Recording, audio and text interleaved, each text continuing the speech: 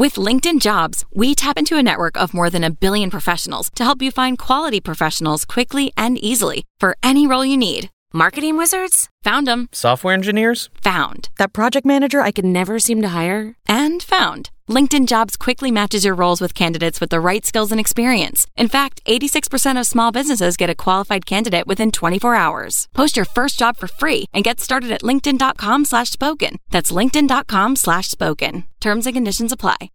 1 semester of law school. 1 semester of criminal justice. 2 experts.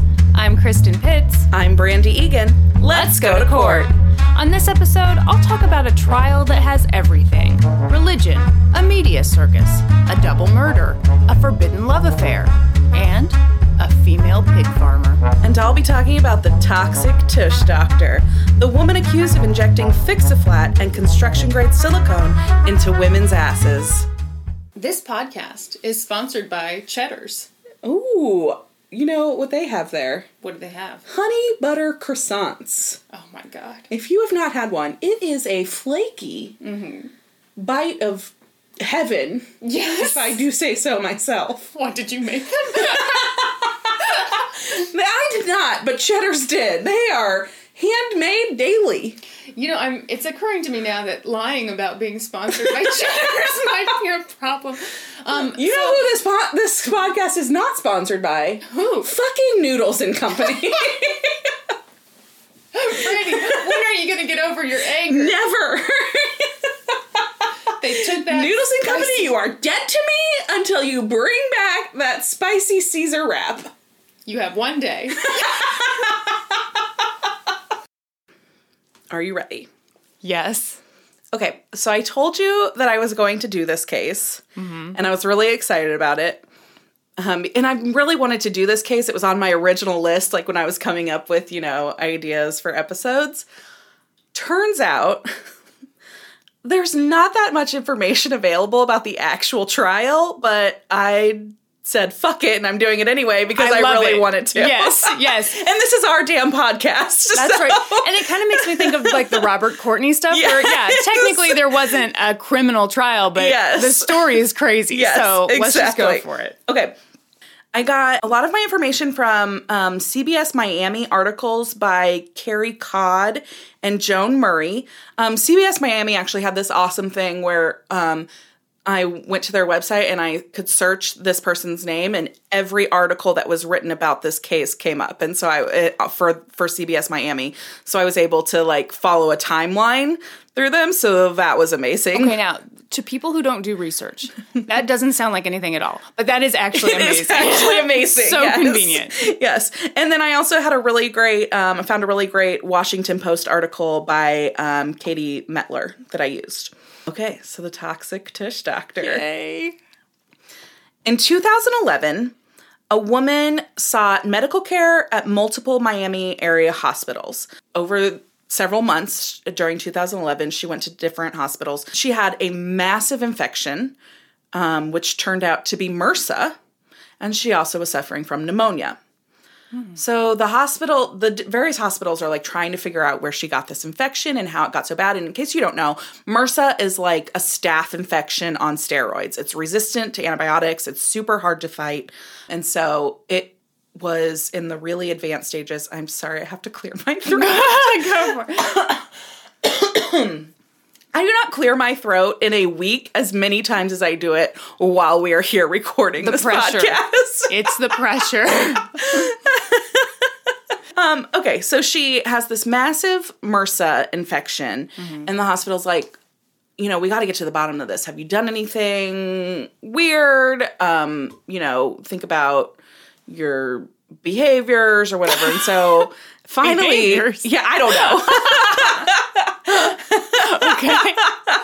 Finally, she admits that she received cosmetic injections in a hotel room. Oh, no. And that the sites where the injections were, put in her body, the injection sites, were sealed with cotton balls and super glue. What? Yeah, so this is how I picture it. So she's she goes to this, dark hotel room, lays on a massage table, and gets what she believes are cosmetic grade silicone injections to make her have, like, a more shapely behind. Was this like, in some high-end hotels they have like the spas? No. This was like in a hotel room. And some sketchy person showed up with a syringe? Yes. Gotcha. But it was like really a discounted rate, like, so. super cheap, silicone injections. My ass is going to look great and I'm going to pay next to nothing. So the woman gives her the injections in her ass and then dabs cotton balls in super glue and, like, sticks them on the parts where she did the injections. Like a craft project? Yes, as if she's creating Santa's beard out of cotton balls. Oh my God. Yes. So the hospital's like, what the fuck? We have to figure out what's in your ass. And so... How many times have I heard that? Yes. So...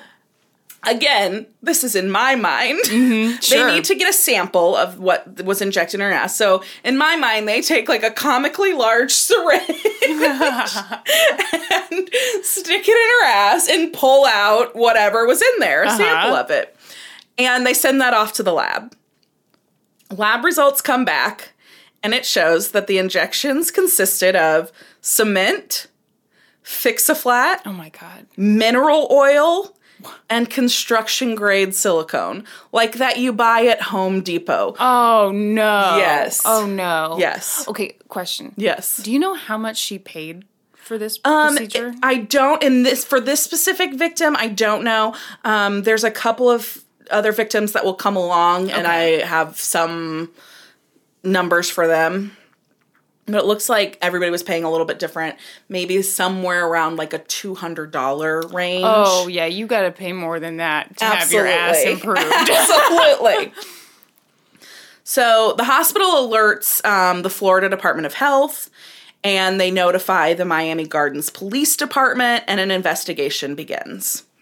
The investigation leads to the arrest of O'Neill Ron Morris, who is a transgender woman who sometimes went by the name Duchess. So, for our purposes in this, all of the news articles refer to her as O'Neill Ron Morris, so that's what I'm going to call her, but I will use the she, her Yeah, if pronoun, that's what she wants, that's what she wants, exactly. But only a couple people refer to her as Duchess, so I'm going to refer to her by her legal name, and then call it good. Yeah. Okay, so O'Neill Ron Morris is arrested. In the meantime, victim number one, as we'll call her, this person that sought all this medical treatment, she suffers from life-threatening injuries, resulting in multiple surgeries, and she required extensive home care over, like, a series of, like, 4 months. Well, because I'm sure she couldn't move, yes, right? Absolutely. Yeah. So the infection has gotten so bad, and this stuff that is in her ass is like causing these like nodules and stuff. So just horrible. In November of 2011, Morris is charged with unlicensed practice of healthcare with serious injury. Her lawyer, Michael Mirror. It's M-I-R-E-R. Sure, Mirror. Mirror. That's how I'm going to pronounce it. Okay. Okay. Anyway, her lawyer, Michael Meyer. What did I say? Mirror. Michael Myers, the guy from Halloween. Wow, that is crazy. Who knew he went back to school and turned his life around? Right. Good for him. Absolutely. So Michael Mirror said the claims against his client were false, and he questioned the ability of Tampa General Hospital to make a diagnosis after Ryda Trauma Center treated the victim. And this is what he said. He said, I find it interesting that the alleged victim goes to one of the best hospitals in the world, Jackson Memorial, then goes to Ryder Trauma Center, one of the best hospitals in the world, and not until months later does she go to another hospital, Tampa General, and it's at that hospital where the doctor determines the substance she was injected with. So I'm interested what the state is going to have as far as evidence to be able to show that my client had anything to do with injecting this woman, this alleged victim, with these substances. Okay, so I have several problems with this statement. Yes. Okay, so he's basically saying that Tampa General is like a shit hospital. Yes, he's absolutely saying that. Yes. There's no basically. Yes. And that how are they going to prove that his client was involved at all, right? Mm-hmm. So he finishes by saying, this is like one of my favorite quotes of his. He says, "There's going to be no proof or any documentation that my client accepted any money." Well, no fucking shit, yeah. Sherlock. She wasn't running credit cards. She was taking cash in a dimly lit hotel room. I tell you what, that would be a great defense for, like, defending any kind of illegal activity. Yes. Well, they don't have this on the books. No kidding. Shit. You know, okay. And my other issue with this is, okay, those first two hospitals, she was embarrassed, right? So she didn't tell them, okay, I'm certainly not one to say, oh, doctors are perfect, doctors should catch everything, but doctors are not psychic. No, I mean, she didn't tell them. Yeah, from my understanding, she did not tell them that she had gotten these injections. As the patient, I feel like you go in and you need to tell them whatever you think will help them figure out what's wrong with you. Yes. Even if it's embarrassing. Absolutely. Oh my God. Yes. Okay, continue. Okay. So at that time, the Department of Health says that more potential victims have come forward, and they urge anyone who's impacted to come forward. A few days later, a second person is arrested in the case. Corey Alexander Eubanks is arrested in late November 2011 after victim number 2 comes forward, saying she was treated by both Eubanks and Morris, and that the two worked together and split the money. Victim number 2 says Eubanks' job was basically to get the patient set up and then to escort any witnesses out of the room before the procedure began. Oh. And so another victim later says something about, like, the injections came out of, like, a Pedialyte bottle. Like, while this stuff that they were mixing together, they were, like, swishing around in a Pedialyte bottle. And then, so it was basically his job to make sure nobody saw that this was coming out of a Pedialyte bottle. Because people might be like, yes. Doesn't look legit. Yeah, exactly. Eubanks is arrested, and then Morris is actually rearrested because she has actually bonded out of jail at this time after her first arrest. Okay. So based on what the second victim says, she is rearrested and charged with an additional count of the same thing. And then Eubanks is also charged with 2 counts of practicing healthcare without a license. Okay. Victim 2 says that she knew Morris as Duchess and paid her $900 for what she was told were silicone injections. And Morris told her, "This is my profession. Don't worry."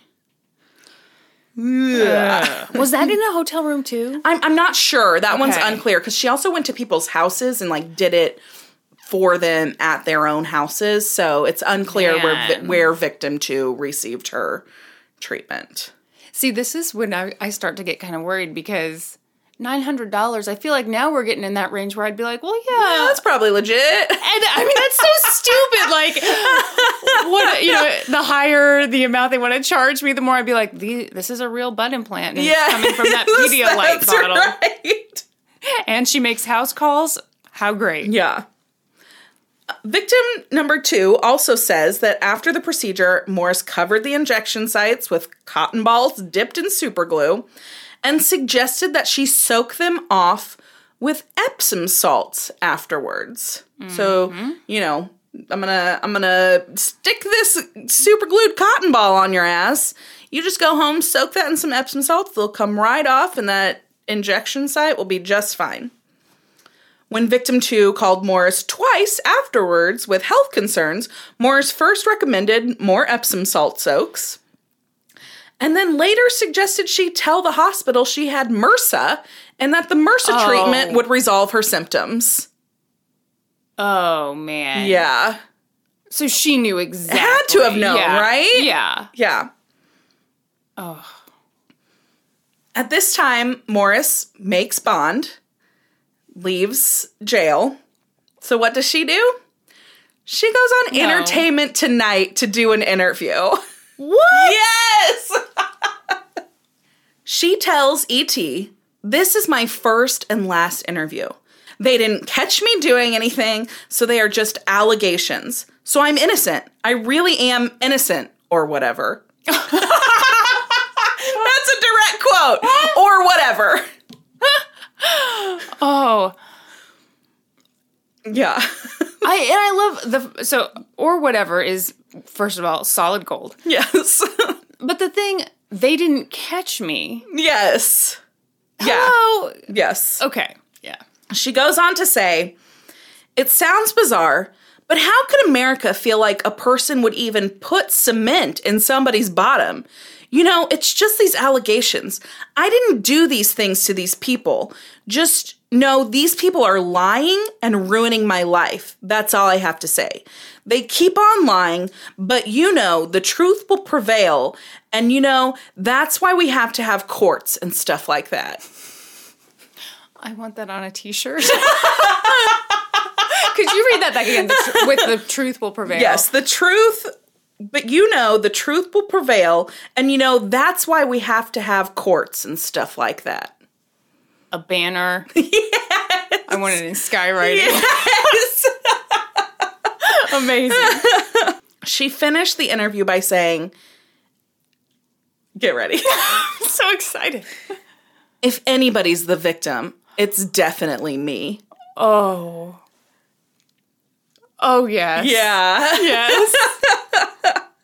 I was just a gal with, a long receipt from Hobby Lobby and a dream to fill people's asses to the brim. Right. So she goes on this interview at Entertainment Tonight, and she says all this stuff. These are all lies. I didn't do this to anybody. This is all going to come out in court that they're lying and I'm innocent.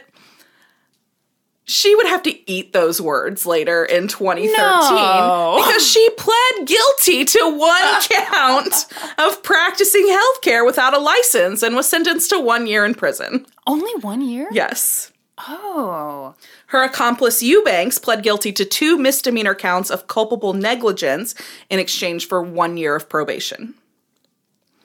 So that happened in late 2013. So you may be wondering, why did that take so long? What happened in the meantime there? These charges that we just talked about were in Miami-Dade County, Florida. Next door in Broward County, there had also been an investigation going on for some more serious charges. Okay. Shatarka Newby was a Florida inmate who was serving time for fraud stemming from using a stolen credit card to pay for breast augmentation surgery. Now, I am not one to condone any crimes, but that seems a little bit genius to me because what are they going to do? Take the implants out? You don't have to return the merchandise. They can't repo those. They can't show up with a tow truck and just take them off of you. That's right. Are you going to call this the perfect crime? The perfect crime. So she's in prison for getting these, basically identity theft, for getting these breast augmentations on somebody else's card. And while she's in prison, she gets very sick. I'm sorry, I've completely lost my spot in case you're wondering why I'm stalling so much.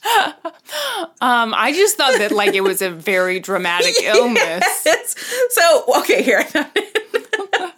So while she's serving her sentence in a Florida prison, she becomes very sick. Her butt becomes hard and black. Oh, and the discoloration extends all the way down past her knees. Oh. And she begins to have extreme respiratory issues. In the spring of 2012, she actually passes away while in custody. Oh. Before her death, though, she wrote a letter to the Florida Department of Health stating that between 2007 and 2010, she paid O'Neill Ron Morris over $2,000 for 10 silicone butt injections. Oh, God. So the Department of Health is like, oh, we know that name. Mm-hmm. We've had that thing going on with him over in Miami-Dade County. So they started an investigation. They are actually able to interview Shatarka before she passes away. So she's able to tell them, Good. you know, kind of what happened and all of this stuff. After she passes away, a medical examiner, the assistant medical examiner, determines that Shatarka died from a massive systemic silicone migration as a result of silicone injections. And in July of 2012, O'Neill Ron Morris was arrested and charged with manslaughter. Yeah. Newby's family said that they had been waiting for the day Duchess, as they knew her, would be arrested. They said she was like a family friend. She was at the house all the time. They said she believed she was a trained medical professional because she often wore scrubs and a stethoscope. Oh. So they were just like, we trusted you and we considered you a friend, and this is what you did to our loved one. At Morris's bond hearing in July, it was revealed that another victim had come forward, resulting in an added charge of practicing medicine without a license, resulting in great bodily harm. This victim, I think we're up to victim number 4 now, so we'll call this one victim number 4, had butt injections that resulted in knots and required 7 surgeries to fix. Ugh. At the time of this bond hearing, she was actually in the hospital on bed rest in recovery from one of the surgeries. Morris's bond was originally set at $150,000, but in August of 2012, she agreed to several special conditions to get it reduced to $25,000. So those conditions. She waived her right to a speedy trial. Mm-hmm. She agreed to wear an ankle monitoring bracelet. She surrendered her passport, and she agreed to be present at all future court proceedings. So she agreed to those special conditions, and she bonded out of Broward County Jail on August 31st, 2012. Okay, so at this point, it's a little bit unclear to me what went on either case between the time that she bonded out in August of 2012 and back to October of 2013 when she pled guilty on the other charges. There's just not a lot of information available. So I'm guessing, you know, there were some, you know, continuation hearings that probably took place and stuff like that, but that information's not available to me.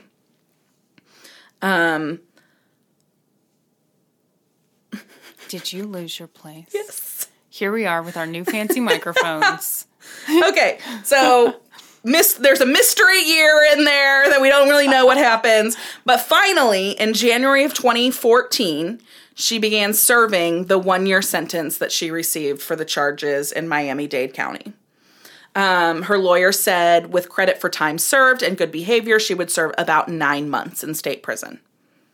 Okay, so fast forward to March of 2017. This mystery, year has gone by. In the first case, she served her time, and then now she's waived her right to a speedy trial, and this case is just kind of slugging along in court. It's now March of 2017, and she finally reaches a plea agreement in the charge of manslaughter in Broward County. Under the plea deal, Morris entered a guilty plea to 1 count of manslaughter and faced up to 15 years in prison. On March 27th, 2017, it was an emotional day in court. I'm sorry, I just burped. I'm so sorry. I felt it rumbling, and I was like, no. But it happened. On March 27th, 2017, it was an emotional day in court as several victims made statements to the judge about the impact Morris had had on their lives. Juanita Newby, Shatarka's aunt, said their family was shattered. There's no closure, she continued. Putting you in jail won't bring her back, she said directly to Morris. things became heated in the courtroom at that time because she spoke directly to Morris, and Morris was like, listen, I didn't do this on purpose. I didn't hurt my friend intentionally. And the aunt was like, I actually believe that. I do actually believe that you didn't do something intentionally, but you also didn't come forward and admit what you'd done. Yeah. Yeah. And you're playing a victim in all of this. And you showed up in scrubs. Yeah, absolutely. You totally misrepresented yourself. Another victim said, you gave us your word that the products you were using was A1 products. I'm guessing she means like cosmetic grade. Not the silicone. steak sauce. Yes. And come to find out they were not. Maybe in the beginning, but greed really took over because you were pocketing the money from every victim. Mm-hmm. And then Shatarka's mother, Sherry Pitts. No. Yes. What? Yes. Okay, so that's my mom's name. So Sherry Pitts finished by saying, my daughter died the most inhumane death. 18 months she suffered without knowing the full extent of what she put in her body. The doctors couldn't do anything until they knew what was in her body. Which that would be just terrible. That would be. Yeah. I mean, it's horrible on so many levels. First that it's happening, but second that like someone is out there who you considered a friend who could just come forward and say, this is what I did. This is what's going on. Yeah, this is why she's so sick. Yeah. And then let the actual medical professionals take over. Yeah. Okay, so here's my question for you. Okay. Do you think it's possible that she really didn't know the danger of what she was doing? She didn't know there was such a difference between cosmetic grade silicone and silicone that she bought at Home Depot. I think it's totally possible that she had no idea she was going to kill somebody. Yeah. I think it's totally possible she had no idea that it was going to cause serious bodily harm. Yeah. But at the same time, after that first victim comes forward, yeah, I mean, then you've got to go to everyone else and be like, this is what happened. Yeah, you got to come clean. Yeah, absolutely. I think you're right. Yeah. Do you? Yeah, I think that there's a small part of me that thinks that she probably did have no idea how dangerous what she was doing was, because she did it to herself too. Oh, well, she gave herself injections. Yeah. But did she give herself higher quality stuff? That I don't know. Okay, because I was going to say, wouldn't she be sick too? Although maybe people react maybe not. I think differently. so. Yeah, I think it just depends on how everybody's body handled it, I guess. Yeah. Ultimately, a judge sentenced Morris to 10 years in prison and 5 years of probation. Morris's defense attorney, at this time it's a different guy, William Lanphier, said he disagreed with the prison sentence because his client's patients knew they weren't dealing with a licensed physician. All parties share the responsibility and the blame for their own actions and the role they played. There was an assumption of risk obligation from the victims, which I just don't agree with, because she's not telling them, hey, I'm going to put cement and Fix-A-Flat in your ass. They think they're getting silicone injections. Well, and if you think, I'm just thinking about cosmetic procedures, you don't always necessarily need an MD to do those absolutely. Things. I don't know, I hate to be victim blaming, but oh God. I mean, I do see some logic in thinking, okay, there were red flags here. Right. Like, yeah, someone coming to your hotel with super glue and cotton. But right. But still, yeah, that doesn't absolve her of anything. But if you didn't know that it wasn't cosmetic grade super glue, because that is something that plastic surgeons do. Oh. They glue incisions closed so it doesn't leave a scar. So if you didn't know the grade of some of these things. Yeah, and you were just told, this is top quality. I've done this a million times. Don't worry. This is my profession. Yeah. Okay, okay. I take all that shit I just said back. Edit that out. Make me look like a better person. Okay. So this is the part that I haven't mentioned till now, and I think it's the worst part of this whole thing. O'Neill was a transgender woman. Mm-hmm. Oh, no. Oh, no. Oh, and no. most of her victims were also transgender women. They were men transitioning to women who require lots of surgeries to do that transition. And they heard about her discounted procedures through word of mouth in the transgender community. And so she really preyed on those women who were just wanting to make their outsides match their insides and didn't have the means to do it. And I think that's pretty fucking terrible. Okay. First of all, I have to clarify the reason I was saying oh no earlier was because I thought you were about to say they sent her to a men's prison. Oh, they actually did. No. Yes. Yeah. Ugh. Yeah, she's serving her sentence in a men's prison. Which Whoa. Yeah. Is a whole different topic of debate. Yeah, I mean, you just stunned me.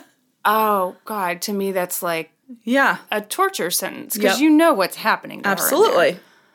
Holy shit. Okay, what was my other point? I can't. Oh, okay.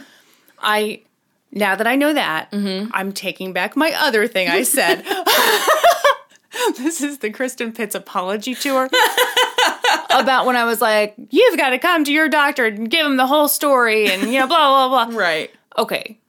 Now that I know that most of these victims were trans women, I can completely understand why you would be leery of being judged. Yes. You would be fearful of, who you could talk to openly in the medical community. Yeah. So one of her most high-profile victims was this woman named, I'm going to just butcher this name. Her name's Raji Narina Singh. Wow, you did a terrible job.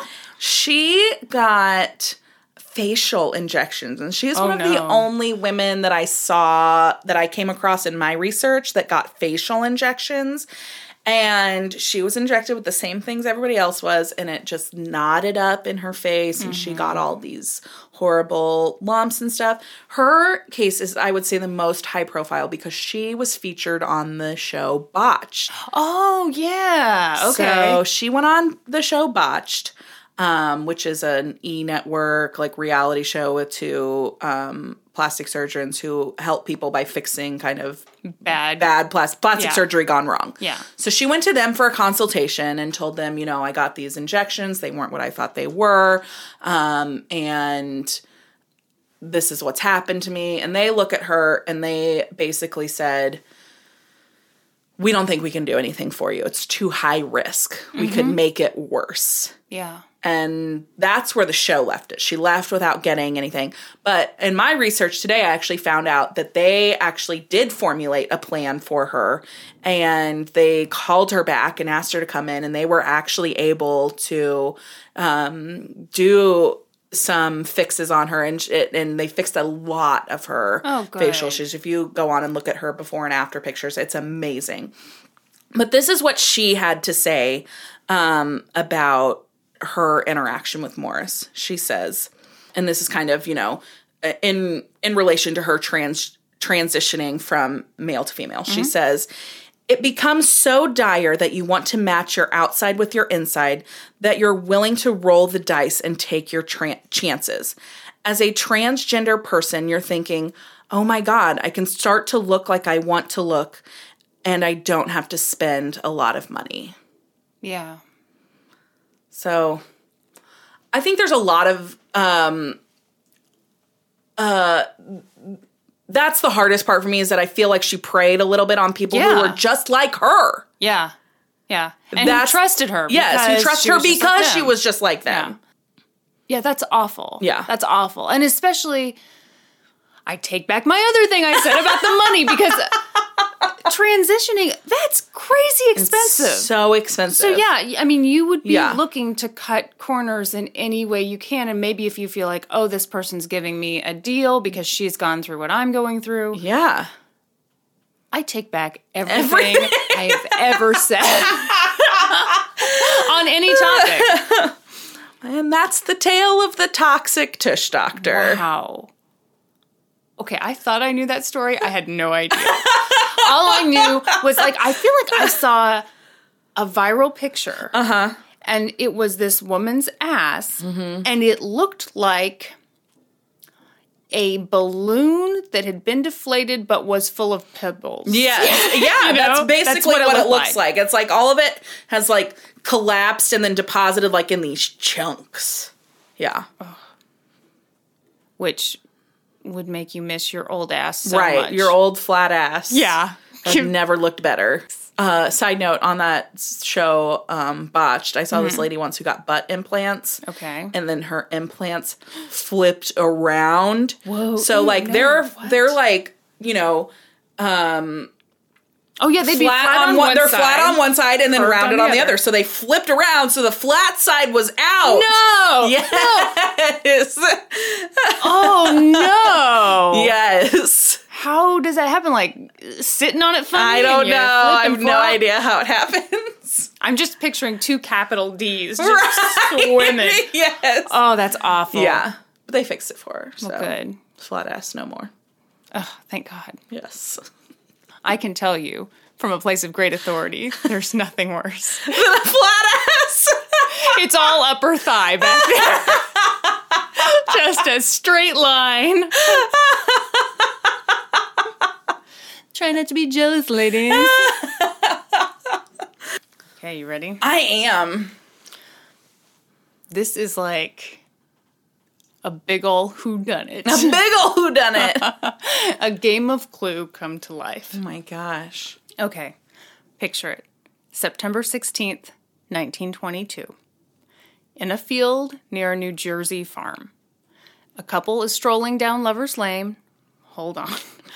A couple is strolling down Lover's Lane when they come across 2 dead bodies. One belongs to a priest named Edward Hall. The other belongs to Eleanor Mills, who sang in the church choir. They're laying on their backs next to each other. Eleanor's left hand is positioned on Edward's right thigh, and her head is resting on his arm. Edward has been shot in the head, but there's a hat covering his face, and his glasses are on. Oh my God. It gets weirder. Oh God. His calling card... Is it bad to say I'm so excited? You don't have to say it because I can see it on your face. It's like there is a switch on. Yes. His calling card is at his feet. Eleanor has been shot 3 times in the head. Her throat is slit from ear to ear, but there's a scarf covering it. Oh my God. Her tongue has been removed. Yeah, so she can't talk. She can't tell anybody. Damn right. Both of their bodies have other minor injuries that I'm not even going to get into because it's like so beside the point. Edward isn't wearing his watch, but there's money in his pocket and his wallet is nearby. Torn up love letters are scattered over their dead bodies. Oh my God. Mm-hmm. Here's the thing. They are both married. Not to each other.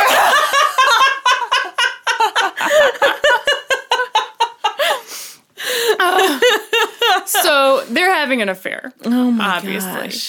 gosh. Police are called to the scene where it's clear that the bodies have been dead for about a day just because there's maggots in Eleanor, the whole deal.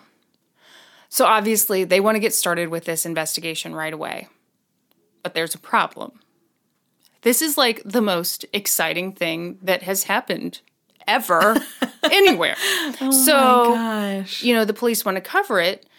But the thing is, this crime scene is right on the border between these 2 counties. So you've got these 2 competing police departments who are like, it's my jurisdiction. No, it's mine. Oh my gosh. So there's this huge argument over who is going to investigate this. In the meantime, word gets out that there is this crazy crime scene. And the whole fucking town comes to see it. Oh, yeah. And not just the whole town. The media swoops in. Oh, my So this was one of the gosh. first cases where reporters could use, what's the word? Telegraphs to telegraph their news. Oh, yeah. So for the first time ever, you could send out reporters from all these faraway places, and they could get the news back fairly quickly to their communities. So While the police are fighting over who has jurisdiction over this crime scene, just regular people, reporters show up. And what do you think they did? I don't know. Tell me. Oh, they stood back at a far distance and they set up a perimeter. Yes, they came with their own caution tape. No. First of all, they walked everywhere. They trampled all over everything. So there goes any footprint evidence you might have hoped for. Then they saw the calling card at Edward's feet and they were like, oh my God, this is crazy. Someone picks it up. They pass it around the crowd. Everyone wants to take a look. So there goes any fingerprints you might have tried to get. Then, so the bodies were placed right underneath this big crabapple tree.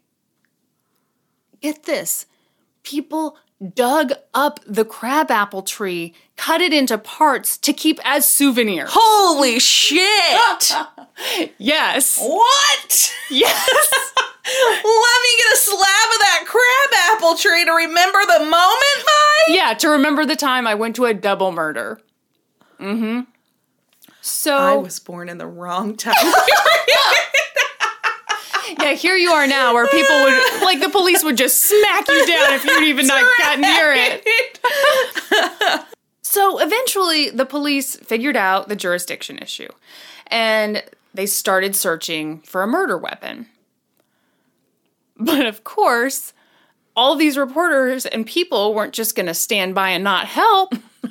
So, like, reporters and just random people, they got rakes and shovels, and they just started digging. They just started doing whatever. God. There were 2 wells on the property, so they just went and did their own investigation, tried to find some stuff. And then people got kind of bored because they couldn't find the weapon. So there was this old abandoned property house on this property. So they just started taking shit from that property. Again, souvenirs. There was no gift shop. They had to do their own thing. This is going to surprise you. But that destroyed the crime scene. No! What? Turns out that was not great that people did that. So anyway, that's kind of the day that everything was discovered. But let's jump back to the day that Ed and Eleanor were last seen alive. First off, Eleanor sang in the choir at the church where Ed was the priest. But they'd been having this affair, and it was fairly well known in the congregation. I mean, it's hard to know how well known, but people seemed to kind of know what was up. I have a question. Okay. You're referring to him as a priest, but you also said he's married. What? Oh, shit. Minister, priest, religious dude. One of the articles did say priest, and I didn't question it at all. But he was Episcopalian. Okay. So that'd be minister, right? Probably. Let's say minister from now on. Okay. So some members of the congregation knew about it or suspected it. And when the police eventually came and talked to Eleanor's neighbor, the neighbor was like, oh, yeah. The minute Eleanor's husband leaves for work, Ed just comes on by. He parks his car right over there. So people kind of knew. Oh, my gosh. But after these 2 bodies were found, Eleanor's husband and Ed's wife were both like, oh, my God, I had no idea they were having an affair. They both said, really? No clue. When police questioned the 2 spouses, Eleanor's husband said that the day that this all went down, Eleanor left the house without telling him or their 2 teenagers where she was going. And once it got late, he started to kind of worry. So he went to the church to see if she was there. But she wasn't. So he just went back home and went to sleep. What? Yeah. He claimed that she did this sometimes. Like, she would just leave for a day or 2, and she always came back, so... Oh, my God. If my husband didn't come home... Yeah. No fucking way would I be able to go go to sleep. No. And it wouldn't just be like, oh, well... I hope she's home tomorrow. Yeah. Yeah. And granted, this was like eons before cell phones and all that stuff. But still, you would still worry. Yeah, absolutely. Anyway. When police questioned Ed's wife, Frances said that Ed did tell her that he was leaving to go meet Eleanor, but he said, I'm meeting Eleanor about her medical bill. So what does that mean? Eleanor, 9 months prior, had needed kidney surgery, but she and her husband couldn't afford it. So Ed, this minister, generously offers, I'm going to pay for it in installments. You may be wondering, how could he afford to pay for it if he's a minister? Yes. Dude married very well. When he was 30, he married 37-year-old, what's her name? Okay, he married 37-year-old Frances Stevens Hall. She was super wealthy, came from a very prominent family. She's rumored to be related to the Johnson & Johnson family. Oh. Yeah. So none of the articles said this. That baby powder thing's really going to do something to him later. So no one in the articles said this, but in my mind, okay, he offers to pay for this woman's surgery with basically his wife's money. Yeah. So. Sleazeball. I agree.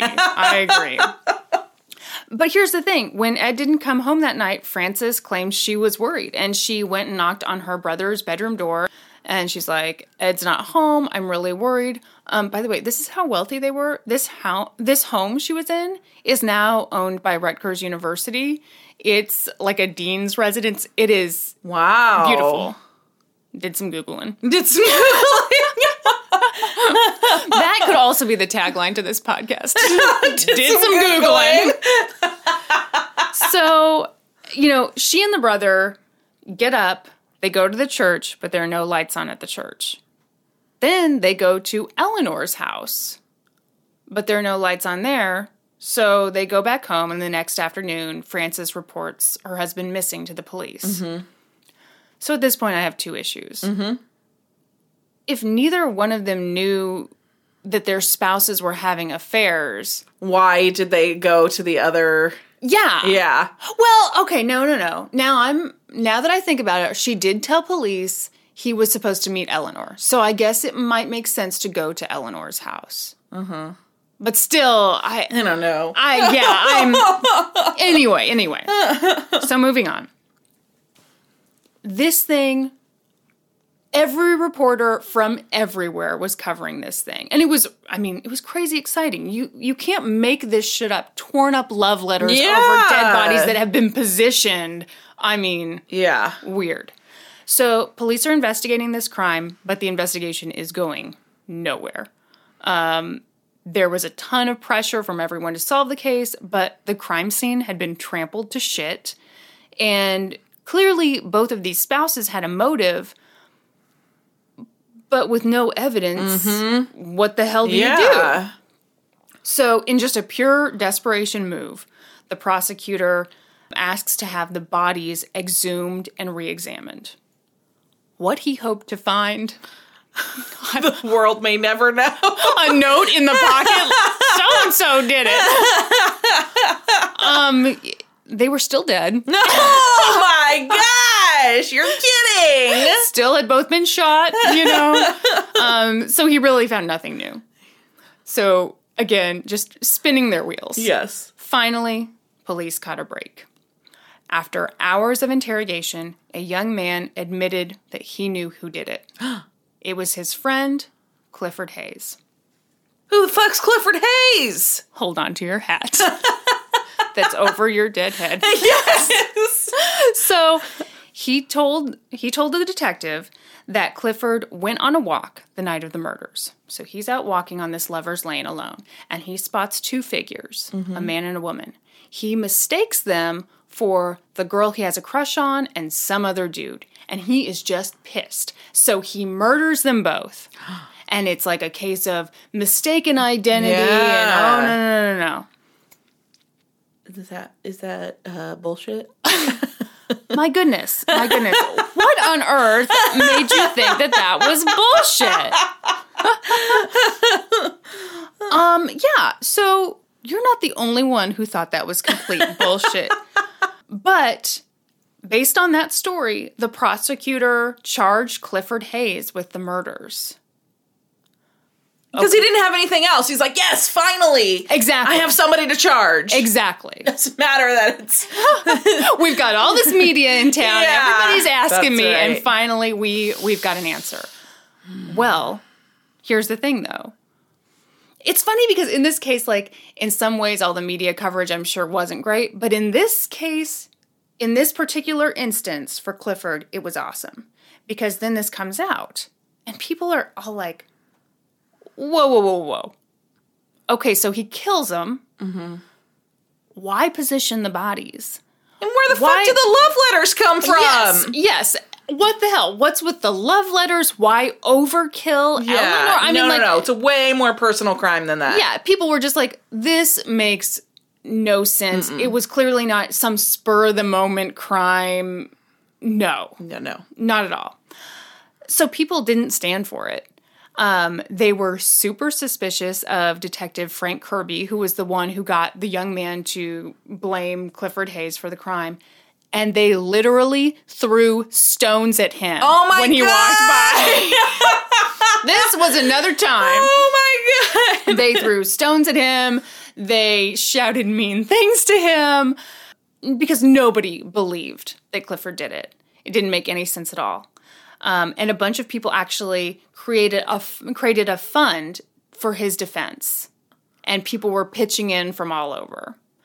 Within 3 days, the young man who had kind of broken down under interrogation recanted the story. Yeah, said, no shit. Made it all totally up. Made it up. And they dropped the charges against Clifford. Oh my gosh. Yes. But now, police have to go back to the drawing board. And now they're in, like, double trouble because they were super shitty with this Clifford kid. And now they've really got nothing.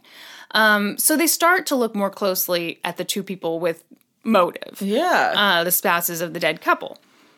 But again, even though there's motive, there's no evidence whatsoever to pin anybody to this crime. And that's when a new witness comes forward. Her name is Jane Gibson. She's a 50-year-old hog farmer. Oh, I couldn't wait for the pig farmer to come in. And the media nicknamed her Pig Woman. Well, that's just mean. Yeah, we're going to talk a lot about her. The media had a lot to say about her. Oh, one source said that she was a former carny, but they didn't use the term carny. I can't remember what they said. The other thing they said was that, like... Carny. The other thing they said was that, like... Oh, God, I wish I could remember. It was such a condescending, awful thing to say about somebody. But it was like, she showed up with her son of unknown... parentage. You know, basically saying, this old pig woman, she was having sex with everybody. Who knows who the dad is of this thing? Oh my gosh. But anyway, so this woman comes forward, and the bodies were actually found on her property. So she tells a story of the night of the murder. She says she was in her home, she heard her dog bark, and she thought, oh my gosh, someone is out there trying to steal my crops. So she gets on her mule to try to find this guy. Sure enough, she finds this thief. They, engage in a chase. Tango? I was making tango moves. He was an excellent dancer, which is just really convenient. No, so she chases him out to the lover's lane. And it's at that point that she sees 4 people. She sees 2 men, 2 women. Yes. It's dark out, though, so she doesn't get a good look at faces and stuff. But, okay, hold on, let me get... I'm sorry, this is like the worst part. Gosh, it's so exciting! Because I want to get this story exactly right. Okay, so yeah, looks like 2 women, 2 men. They're all standing. She hears gunshots, and at that point she's like, whoa, no, I've got to get out of here. So as she's leaving, she hears a woman shout, Henry. So, worth noting that Frances, the wife of Edward, had a cousin named Henry. I was wondering who Henry was. Lived semi-nearby. Oh my gosh. Okay. So she claims that she came forward to the police with this story. And they were like, get out of here, pig woman! Exactly. They were like, nah. And the other thing they said about this story was it doesn't match what we know. Because they were saying, look, we don't know much, but we do suspect that just from the way the bullet went into Edward's head, that he couldn't have been standing when he was shot. Mm-hmm. So police were suspicious, but a lot of people were kind of like, hey, this sounds kind of right. There could be something to this. Yeah. So people got excited. Like, Jane's story gave people a lot of hope. Because finally they had an answer, and it was a hell of a lot better than some random guy named Clifford stumbles upon two people and murders them. Here's the shitty thing. Jane loved to tell this story. She told it to reporters, she told it to neighbors, she told it to everybody. And every time she told it, it got a little better. Oh, God! So, you heard that first version. Yes. The first version, I didn't really see anything. I heard some gunshots, heard the name Henry. Okay. But she starts to add in some fun new details, because why not? So she starts to add in, like, oh, well, there were two cars, actually, and the headlights were on, so I did see some faces. And, one was Frances, and I saw her brothers, and I saw the cousin. Yeah, saw everyone very well. Yes. And, I heard another thing. I just remembered. I didn't just hear some woman say Henry. I heard some woman say, how do you explain these notes? Of course she did. I remembered another thing. Eleanor at one point tried to escape, but they brought her back in. Oh, my God. Then, this is my favorite because, yes. Then she claims that when she was fleeing that scene the first time, she lost her moccasin. And at 1 a.m, she's like, well, I gotta get that shoe back. So she goes back at 1 a.m. What does she see? It's Frances standing over her husband's dead body, weeping. Oh, So, I'm sure these stories sold a lot of papers. Yes. But the people around her were like, So, first of all, her neighbor saw her the morning after these bodies were discovered. And she was like, yeah, Jane didn't tell me any of these stories. Oh, my gosh. And Jane also had people boarding in her house, and they were like, yeah, she never mentioned this to us. I mean, why would she keep silent about this whole time? Another small detail. When she came forward, she told everyone she was the widow of a minister. Her husband was alive and not a minister. So, God. But there were still some people who believed this story, or some version of it, just because, as nutty as it was, it at least made more sense. I mean, you know what I'm saying. Yes. I think people wanted answers. Yeah. And they're like, maybe this is possibly an explanation. Yeah. Yeah. I see that. So when she finally talked to police, she said the shooter that night was Frances Hall's cousin, Henry. So police took what she said seriously this time. They questioned Henry, but he had a pretty good alibi. He said he was with friends all night, and he had friends to back it up, so, meh. Finally, a few months after... Meh. Meh. That's what police said. Meh. So finally, a few months after the deaths, the prosecutor convened a grand jury. There were 67 witnesses, including our friend, the pig woman. Pig woman. So they were looking at... It was kind of hard to figure out, but I think they were looking at Frances, her two brothers, and the cousin Henry. But it went nowhere. There were no indictments. Yeah. For years, nothing happened. Then, Frances Hall's former maid, Louise, had some marital troubles. She'd been married for less than a year, when all of a sudden her husband comes forward and he's like, I want an annulment. I am disgusted. And he had this story. He claimed that at some point when Ed and Eleanor were alive, Louise learned that they were planning to elope together. Which I don't know how you elope when you're married, but, whatever. Whatever. You get the idea. Yeah. So out of loyalty to her boss, she went and told Frances, hey, there's something up. Then, I guess at some point after the murders, Frances brought Louise, her chauffeur, and her brother to show them the murder scene. Then she paid Louise $5,000 in hush money. Okay. Louise was like, no, that never happened. That's completely false. The chauffeur came forward, said the same thing. That never happened. That's totally made up. But people kind of believe that story, too.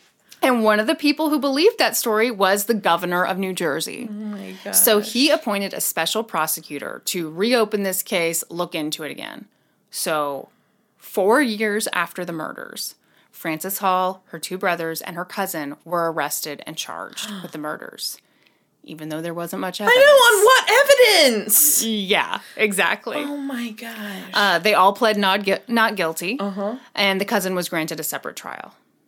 So, again, the prosecution had a motive, but they didn't have much evidence.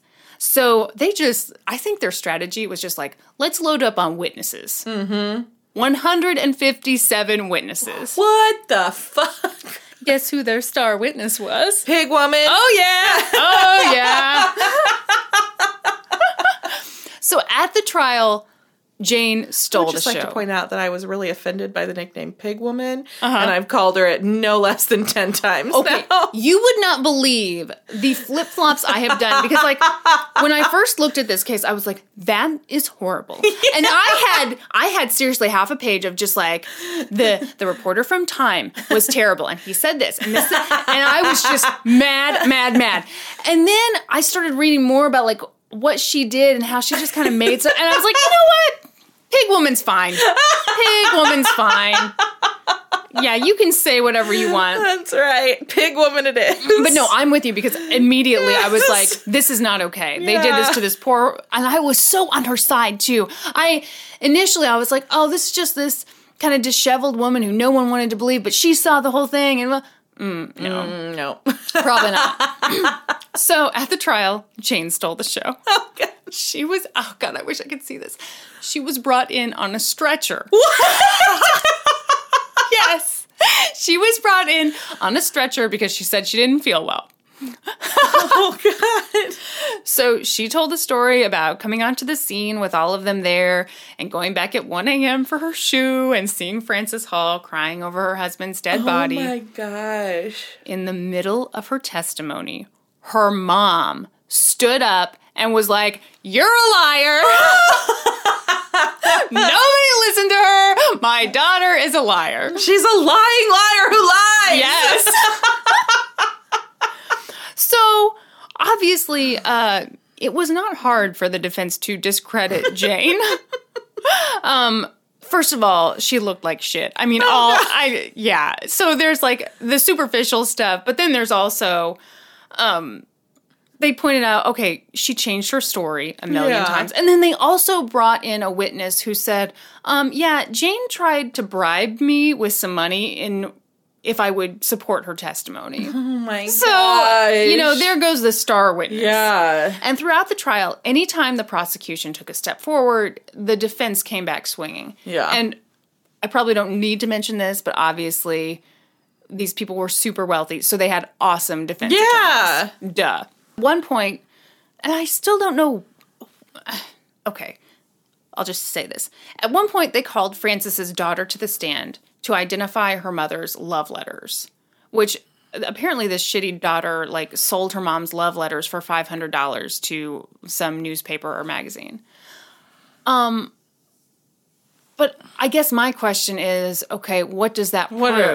What does that prove? Yeah, I mean, maybe it proved. I assume the love letters were to someone not Edward, but I mean, he was having an affair too, and lots of people have affairs. They don't murder 2 people and tear up love notes all over the place.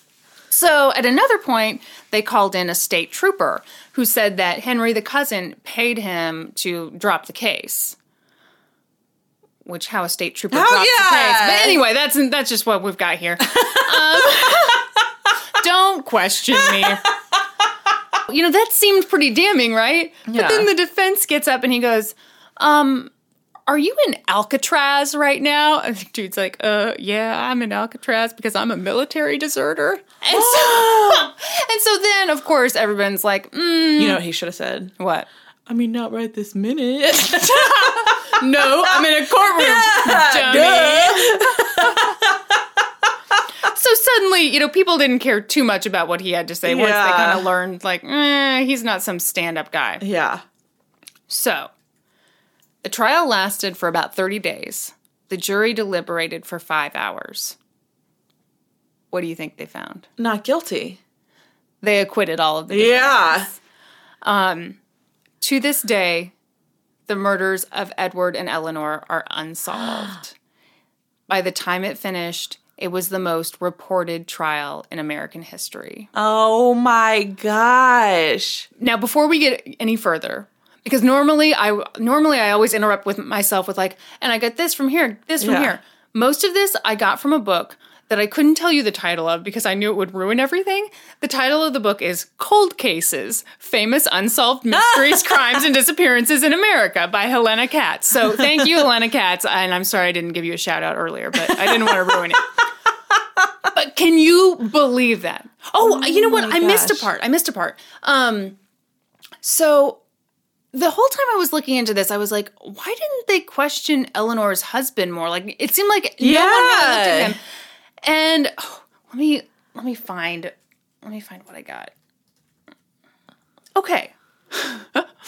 So one newspaper columnist called Eleanor's husband, and I am quoting here, a harmless, dull little fellow. And it seemed like... It's worse than Big Woman. It really seemed like everyone was just kind of looked at him and was like, nah, you didn't commit a double murder. He couldn't do it. It was seriously... he did it. See, I mean, who knows? But it was like everyone thought he was too dweeby to commit this crime. No, it's a perfect crime. Just be a big dweeb. Yeah. So... Oh my gosh. I hate cold cases. I do too. I don't like it when stuff is unresolved. And like last night I was How dare you bring up an unresolved case? I know. It's such a good one though. I know. It's crazy. It's crazy. So the other piece of evidence, and I would put this in quotation marks because I think this can go either way, against Frances was that after the murders, I think it was like 6 days after the murders, she sent some clothing to Philadelphia to be dyed black. Which to me is like, okay, was there blood on it? Right. In that case, great. If not, then she just had a dead husband was and she was in mourning. Exactly. Which either would explain it. I know. Because that was very common then, right? You dress in black in mourning. Yeah, yeah. But again, I feel like... In like... case you missed that was... right into the fucking microphone. That's your thinking wheeze. I'm thinking wheeze. Never made that noise before in my life. Had to do it right into the microphone. The fuck? But yeah, this case bothers me so much because I feel... Part of me is like, okay, well, it's one or the other. It's Frances and right? her brothers who evidently... What if it's both? What if they work together? I doubt it. Why? Because don't you? Because he was a dweeb. He was such a dweeb. Part of me is like, okay, the overkill with Eleanor. Yeah. And I guess this could go either way, but part of me thinks, okay, Edward died in a much more dignified way. And someone has to be Frances because she's so pissed at Eleanor. Yeah. Even though I think that's dumb. About that. For the record, I just think that's dumb. Like, if your spouse is the one who's supposed to be loyal to you, but I can understand how, you're... No, you love your spouse, so you blame it on that bitch of a woman. The hoe for show in the choir. Right. So that's what makes me think that it was her rather than Eleanor's husband. Because also, his watch was missing. But money was still there. So maybe that was the watch, like a family heirloom. That's what I wonder. Or like something to remember him by. Oh my gosh. Here's the crazy theory. Okay. That I saw online. I'm ready for it. Someone, and I can't remember who, said that maybe it was the KKK. Why? Well, okay, immediately I thought that was dumb because, just to be honest, like I immediately was like, the KKK killed two white people. But I started thinking about it more. I still think it's wrong. But I put my tinfoil hat on. Let me position that on there real good, real tight. And you know, when we talked about the KKK, I think it was like the second or third episode with the DC Stevenson thing. Their whole thing supposedly was like, we're just a good Christian organization. And so maybe if they felt like someone was doing Christianity wrong, right? A minister was, which boy, I mean, if the KKK says you're not a good Christian, ooh, you really gotta re-examine your life. Yeah, but I don't know, like, so maybe, but even then, I just can't imagine. No, I think it's Francis. Yeah, it's too personal. Yeah, I think it's a very personal crime. Yeah, I think it's got to be Francis. Also, I should mention, Eleanor was very good looking. Francis, not so much. Worth noting. That was so good. I was on the edge of my seat the whole time. It has been bugging me so much because, first of all, I procrastinated with this one. I started researching it yesterday. Because I guess when I first looked at it Monday night, I was like, oh, that's, looks pretty straightforward, nothing to it. Well, then you get deeper into it, and there's all these, twists and turns, and I'm like, damn it, I wish I had more time. Yes. Because I really want to know more about Eleanor's husband. Yeah. And why did everyone just dismiss him? I really do wonder if people just thought he was pathetic. He couldn't get his shit together enough to murder two people. Well, and people are weirdly judgmental about, like, a husband or a man who gets cheated on. Yes, I feel absolutely. Because, people tend to have this attitude like, oh, men are dogs, they'll do it. But, like, if a woman cheats on you... Yeah. You're a dweeb. You're a dull, spineless little fellow. Spineless little fellow, that's right. Can you believe that? That was a good one. I hate that there's no resolution. I'm going to solve this case. Okay, you know what? I want to.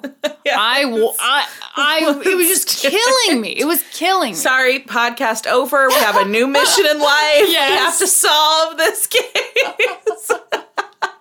Yeah, I can never do another unsolved one because it just, I keep thinking about it. What am I going to do about it? It happened in 1922. Yeah. Oh, the other thing I forgot to mention was I'm pretty sure they exhumed the bodies again. Oh, God. Yeah, before Were they the trial. still dead the third time? Okay, well, get this. The third time was when they apparently noticed that Eleanor's tongue was missing, which... Nobody looked before? I see, part of me is really suspicious of that. First of all, how did no one look? Yeah. And I guess I don't know. I wonder where her tongue went.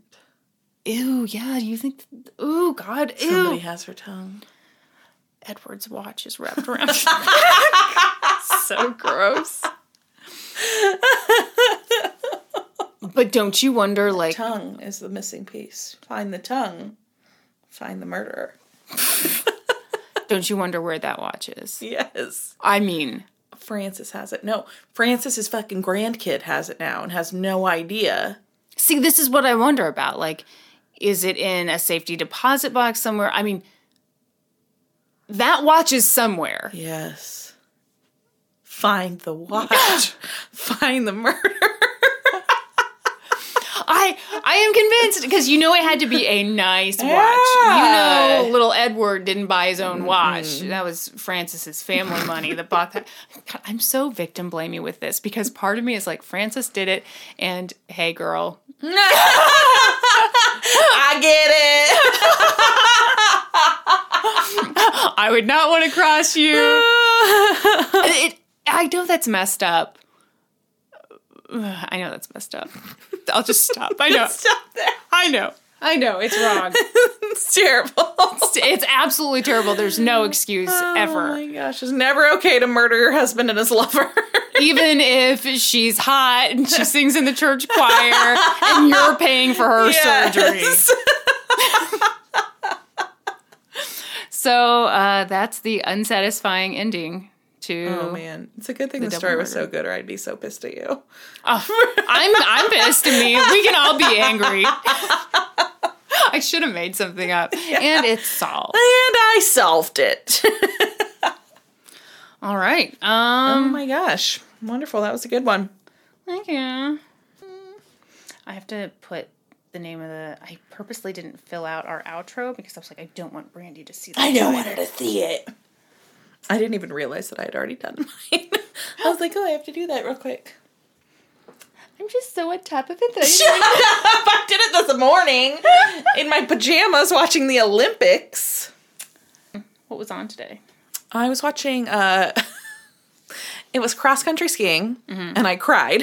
Why? Because, okay, so it was a relay, it was a 2-person relay, and they did like 6 laps, and they alternated laps, and it was women's. Okay. America has not won a cross-country skiing medal in like 40-something years. And the girl, so it was a 2-person team, and the first person, this is like her like 5th Olympics or something like that. And the second girl, this is like her first Olympics, and she's young. And she like looked up to this woman that she's racing with her whole life.